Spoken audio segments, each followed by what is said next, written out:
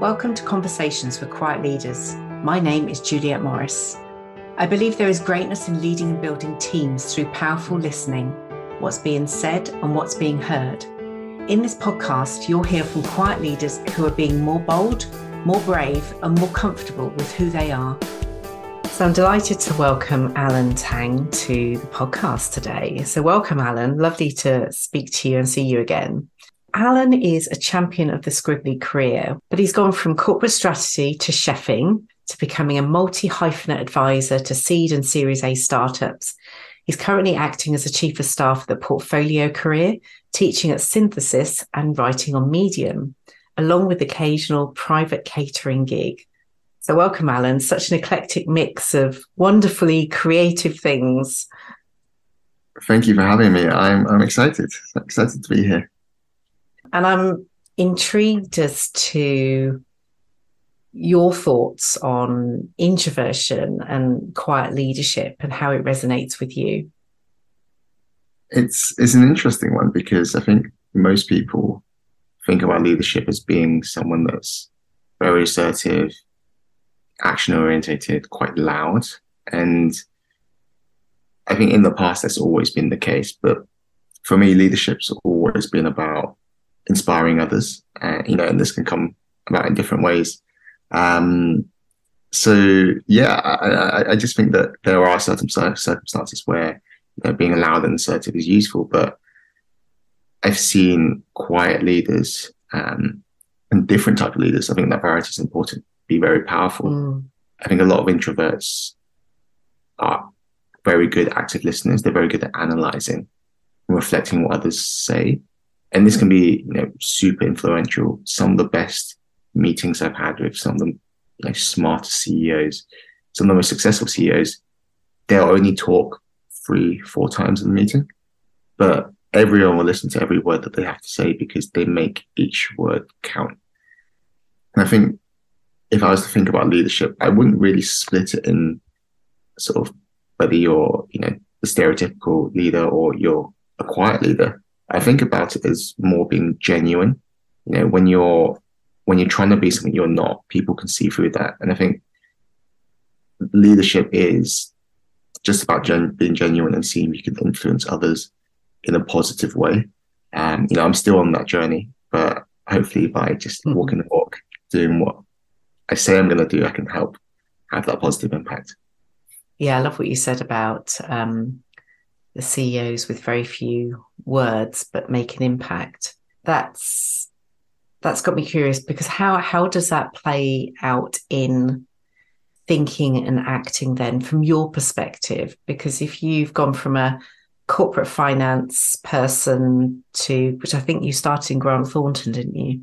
Yes. And then to becoming this multi-hyphenate advisor and a chef and a writer and all these other things. How has that played out in your leadership then, that thought process and how you speak and act yourself? I'll be honest, when I started my career at Grant Thornton, I think as an introvert, you're always at a bit of a disadvantage. If I think back to my first ever assessment center, how I got the internship, the graduate role at GT, I was in a group with 11 others. 10 of those were loud, wanted to grasp the limelight because you have to, right? You create that opportunity for yourself by attracting that attention. Even though I disagree with it, I found that everyone was trying to grab the recruiter's attention, trying to stand out in front of everyone else. And to be honest, I didn't think I'd get the internship, but I was quite lucky that someone did that classic, "Oh, Alan, what do you think?" And I was able to, analyze and articulate what I wanted to say. And I think I came across quite well and I got off the internship. But, it shouldn't be the case that just because you're loud and you're in the limelight that you get all of the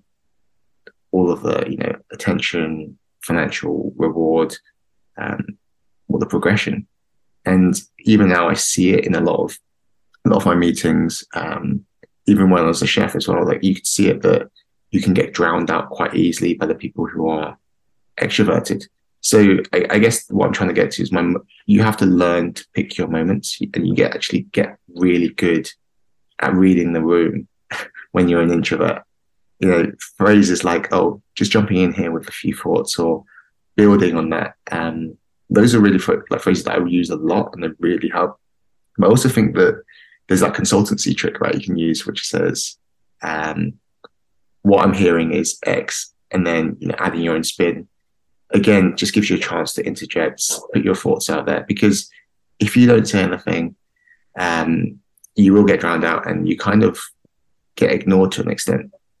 And I think it's slowly changing in the corporate world, even in the chefing world, but there needs to be a wider scale change for sort of quiet leadership to have more of a say, more of a seat at the table. So yeah, it's been quite it's a strange journey, but I've learned to just, going back to my previous point, learn to just be myself, be genuine. I've noticed it makes the biggest difference. So if I think about my time at Wiser, an employer branding agency, when I joined, I was still very corporate, very like institutionalized, like GT, in the nicest possible way. But we had a course called Writing Wiser, and it taught me to really be myself when I speak, when I write. So back in the day, I'd write, "Dear Juliet, how are you?" And then the main message of the email, and it'd be, "Best regards, Alan." Like very corporate, very stiff. But it's not how I speak. It's not who I am. And doing this Writing Wiser course, I found that, the lesson I took away was just be yourself when you write. Write like you speak. And I found that it's given me a certain freedom. I'm able to connect with people better. And it's probably the thing that made me start writing on Medium. It's probably opened my mind to new opportunities. And it probably helped kickstart my, I guess, multi-hyphenate career, which I've loved. So, yeah, I guess the takeaway, if I was to summarize, is be yourself, just enjoy the journey, and see where it takes you. I don't think you have to be an introvert or an extrovert, or even be labeled as such. I think you can just be yourself. Mm. And perhaps what I heard there, Alan, was understanding that you don't necessarily want to be that loud person, feel like a fraud, feel like a fake. You want to just be you and come across as genuine. And for you, you found your way writing and then exploring lots of different avenues. So at what point did you go, I want to do more than one thing then, and have more than one opportunity? To be honest, it was when I was a chef. So I don't know if you know, Juliet, but chefs get paid peanuts. My first job, I was on £16,000 a year in London. And, I had savings, so I could survive on that for a bit, but only for so long. So I ended up doing a bit on the side as well. So private catering, that's how that came about, but also helping doing a bit of consultancy for startups, running workshops, just to pay the bills. But it made me realize that actually I quite enjoy the variety. But I also think moving from a corporate finance to a chef background, like a chef role, it opens your mind to make you believe that anything's possible. I'm an okay home cook, but to move into a professional environment, cooking for 100, 200 covers a day isn't something that I think I could do. And when you are able to do that and overcome it and do it well, I was luckily in the right place, and I got promoted to sous chef in my first year. It makes you think, actually, I can do this. And when you have that mindset, you just start accepting opportunities, taking on new things that make you uncomfortable. But you learn from it very quickly. And that thrill, that journey of learning, developing, having an impact is something that I've loved. And that's something that, having a portfolio career really, really gave me. What type of cuisine do you cook? It's like picking your favorite child. I mean, I am in love with Middle Eastern cuisine just because it's the first restaurant that I worked at. The food is so fresh, vibrant, just like flavorful. There's loads of spices that, you know, most people wouldn't have ever heard of. Um, and it's got a nice balance of like savory and sweet. I think some cuisines can be very one-sided.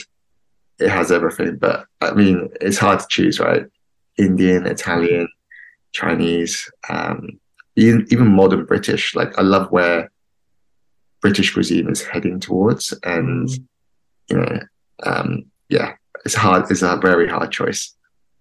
And you also teach at Synthesis. So how do you bring skills that you've learned from chefing and corporate finance into teaching?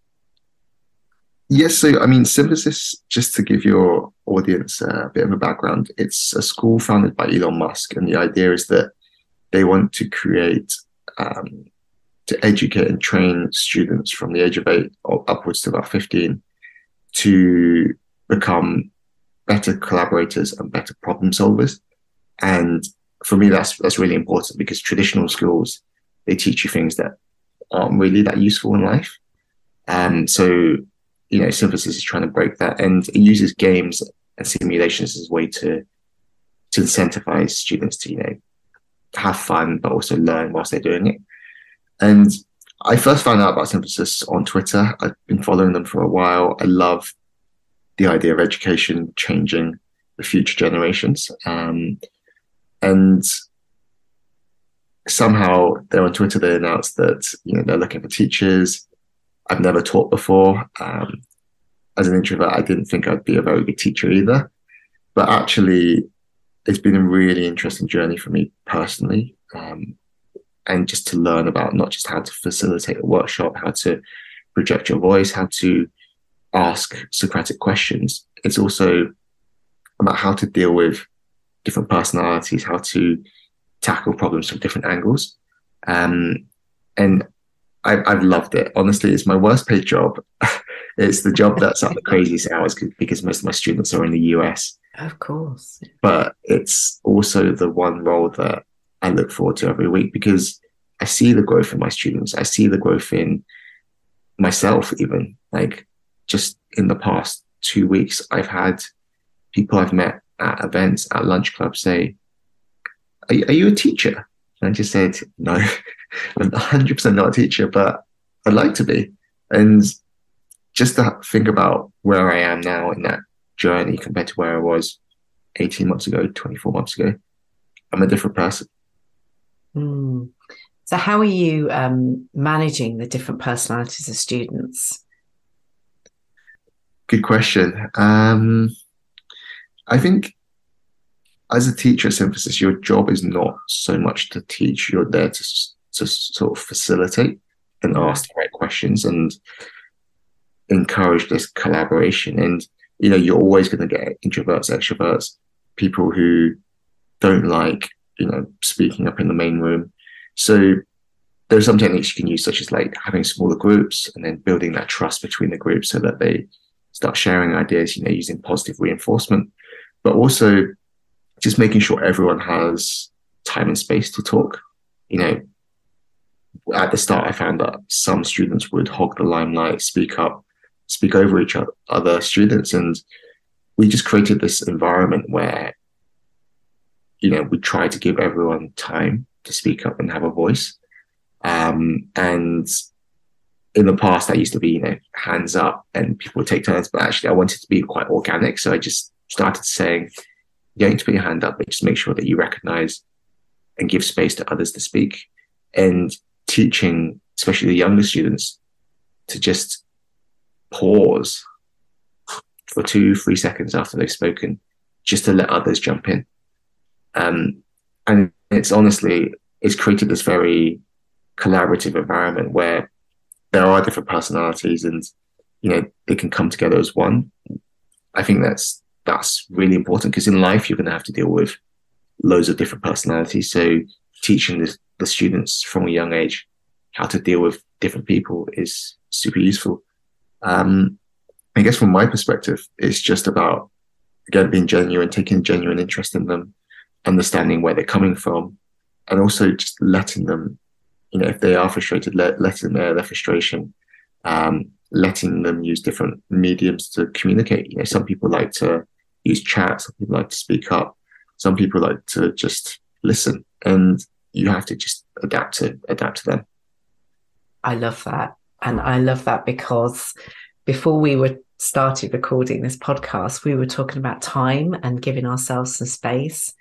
And yet you've just talked about if you create that space and facilitate that shift with younger people who are going to take that skill and hopefully bring it into their lives and their work, which will have an impact on the future and on corporate workplaces. Because if you allow them to have that space, that sense of creativity, that people can be heard, and that's got to be a better place to be. Absolutely got to be a place to be. I think that's going to be the future of workspaces, and just I think it's really important to have diversity, because it's not just diversity of thought, but also just like you learn something, right? And when everyone's being trained for these graduate schemes, these courses to be the same, you end up having no innovation. So actually, I think just having different people, different thoughts, different voices, being able to work together is going to be super powerful. And hopefully, Synthesis can do that. Mm. How do you bring that into your work generally and your life generally now? Because you're allowing young kids, young people to have that space and that creativity and that innovation for them to explore and be genuine, which I know you're passionate about. So how do you bring that into everyday life? I wish I could say that I've done more for myself. It's just been such a crazy 12 months that I haven't really had the chance to reflect, but I have noticed that I'm much more, I use a lot of the skills I've learned from being a facilitator in my day-to-day. So I will sit back, I will encourage conversations, ask questions, use Socratic questioning, instead of in the past maybe just saying we should do X, Y, and Z. And it's always hard because when I've joined companies, I'm typically one of the most senior people. People look up to you and say, what do we do next? And in the past, I might have given them an answer, told them to hear you analyze what their skill sets are, their personalities, and then given them roles that suit them. But actually, the best thing you can do as a manager, as a coach, as a mentor, is to ask them questions and put the onus back on your associate, your team, because it makes them feel empowered. It makes them feel like they are involved, they're part of the decision making.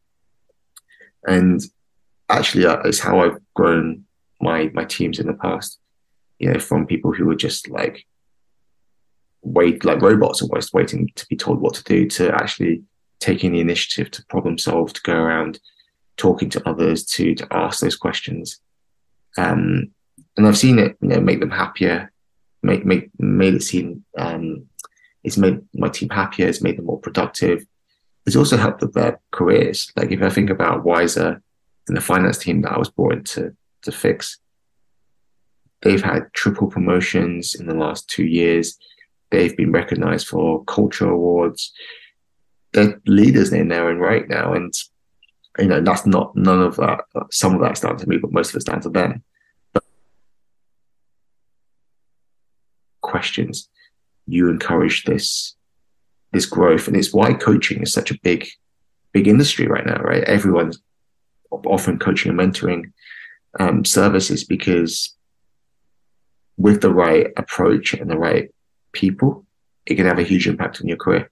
So that's from a work perspective, but from a personal perspective, I found it easier to meet new people. As an introvert, it can be quite hard to sort of put yourself out there, the first 6 months is difficult. So using Lunch Club, meeting people at events, running a community, those are all really alien to me. But actually, once you do it, after a while, it becomes a muscle. And then using these sort of facilitation skills to ask questions, to listen, to be genuinely interested, I think it just massively helps. And I found it much easier to connect with people, to speak to people about certain topics, and just to learn something. And it's been a really interesting journey.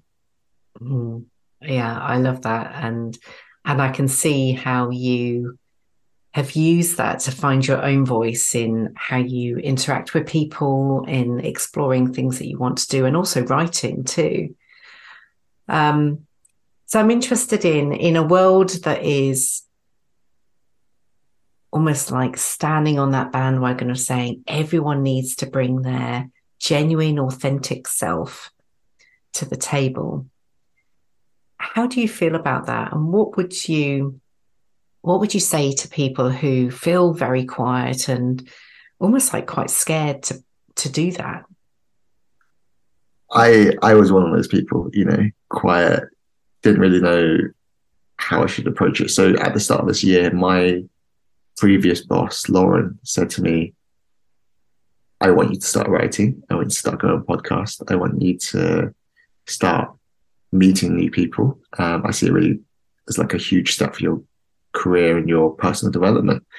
And I thought, just no way, there's no way I can do this. But actually just taking it step by step and building a muscle for it has been really useful. And I found it really enjoyable, actually. Sort of, I don't like writing. I find it quite difficult, but when you write something that, is genuine, is yourself, and actually something that you've wanted to sort of share for a while, and when people connect with it, it can be quite nice to have people to speak to, and it gives you confidence for the next one.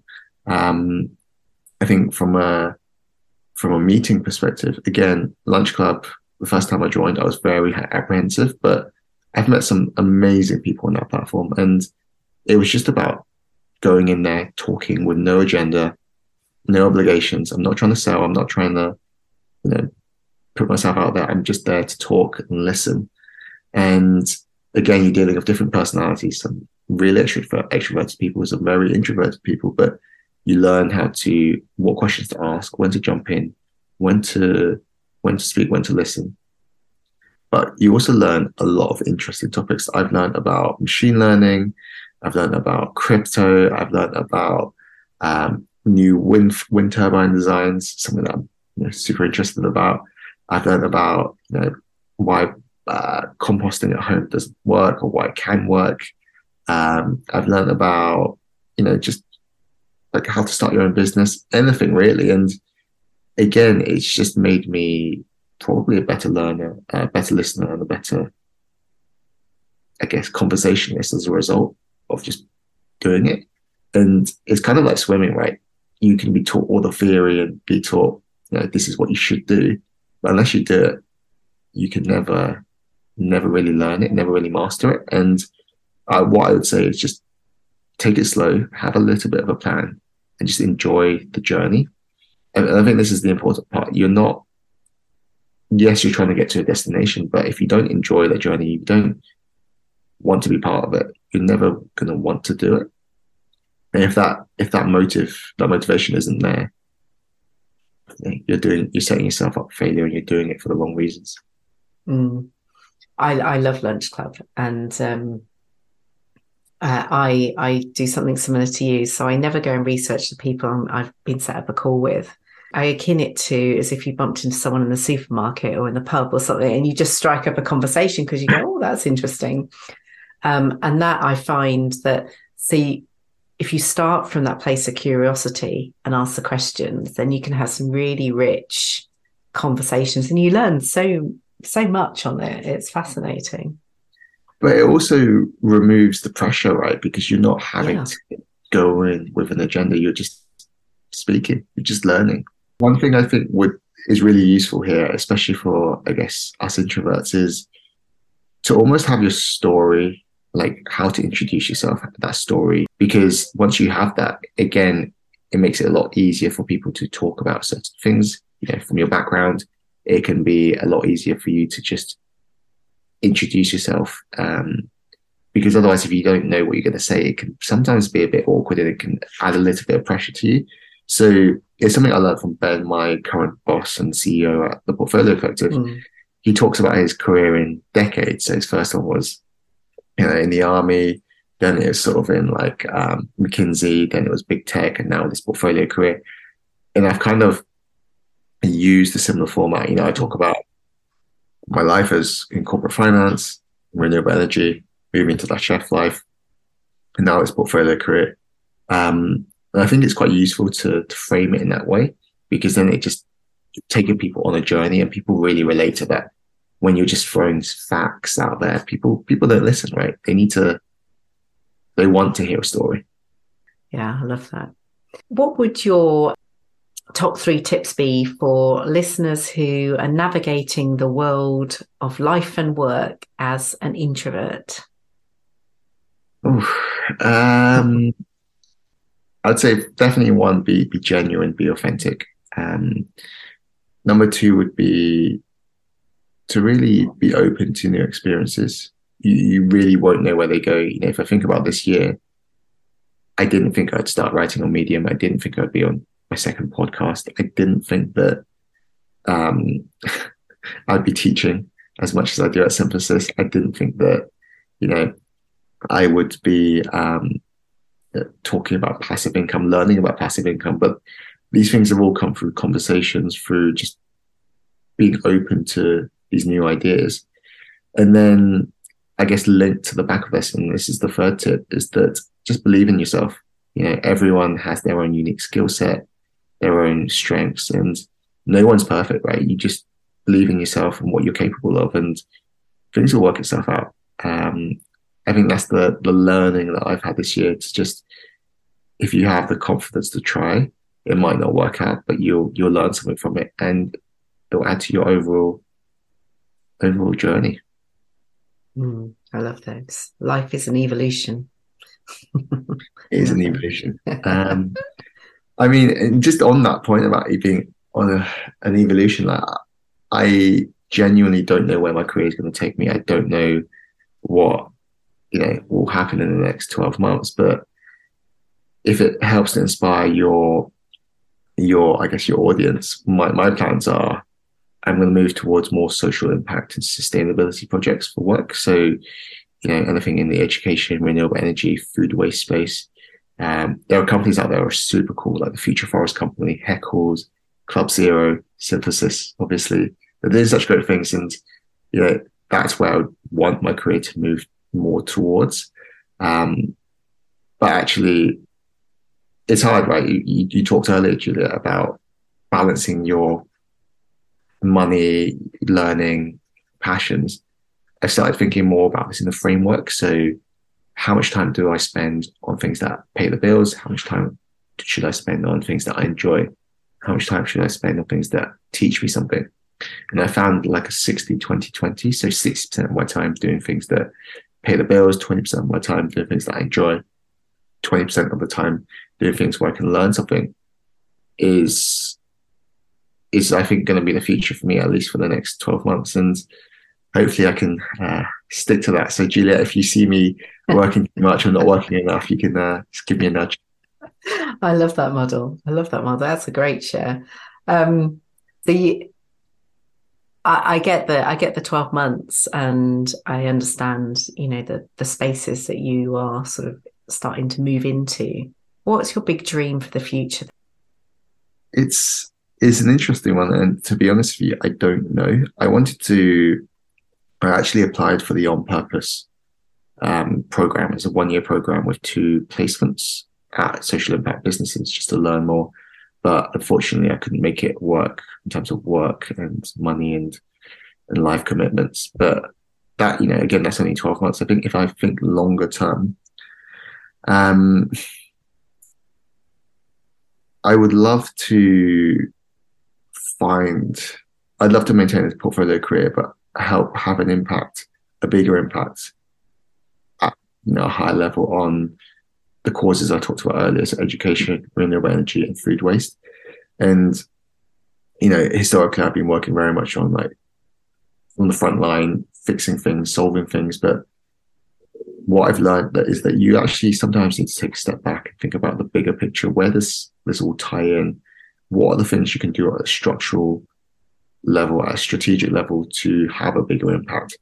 And, it can be things like design-led thinking. It could be things about partnerships. Ultimately, I would love to be, in 2-3 years, be known for sort of advising in this space and actually help to make an impact, and actually a tangible impact. I think a lot of companies in this space now are doing it for the money, or they do it because, they can see a short-term impact. But when you start reading up about, say, green steel, green concrete, how can you bring that development from, say, just the construction industry to something a bit wider? How can you create this ecosystem where actually everyone talks to each other? Because it feels very sort of siloed. If you work in the green space, that's all you do. But really, if you're going to have a huge impact, you need to start taking that out of that silo and bringing it into a bigger environment where actually you can have a bigger impact. The one example that comes to mind is very much supply chain, right? So I've worked in supply chain for a bit, and when you're trying to make everything a bit more sustainable, so instead of using plastic, can you use paper bags instead of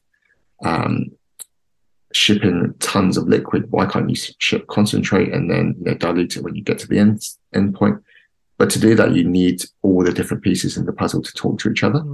And at the moment, there are a lot of blockers that stop that happening, or a lot of historic rules or agreements that are stopping that happening. So just breaking down those barriers, and hopefully my background in a diverse range of industries and my big network hopefully will be able to contribute towards that.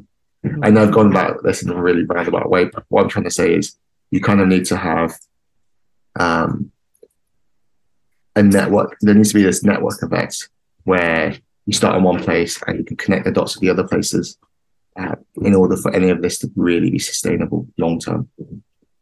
That's a beautiful note to finish on. Thank you very much, Alan. That was a wonderful conversation. Thank you for having me. And I'm sorry that I was sort of jumbling my words a little bit. That was brilliant. I found it really hard to articulate that last point because I don't know where I want to get to. I really don't. But hopefully that, if it inspires some other people to think in a similar way, we can come together and have just a bigger impact than what we currently do. Because if I think about my career now, a lot of the stuff I do is like very grassroots, very like local. How do you bring it all together to really deliver something that will change a system? Lots more to talk about on that. I agree.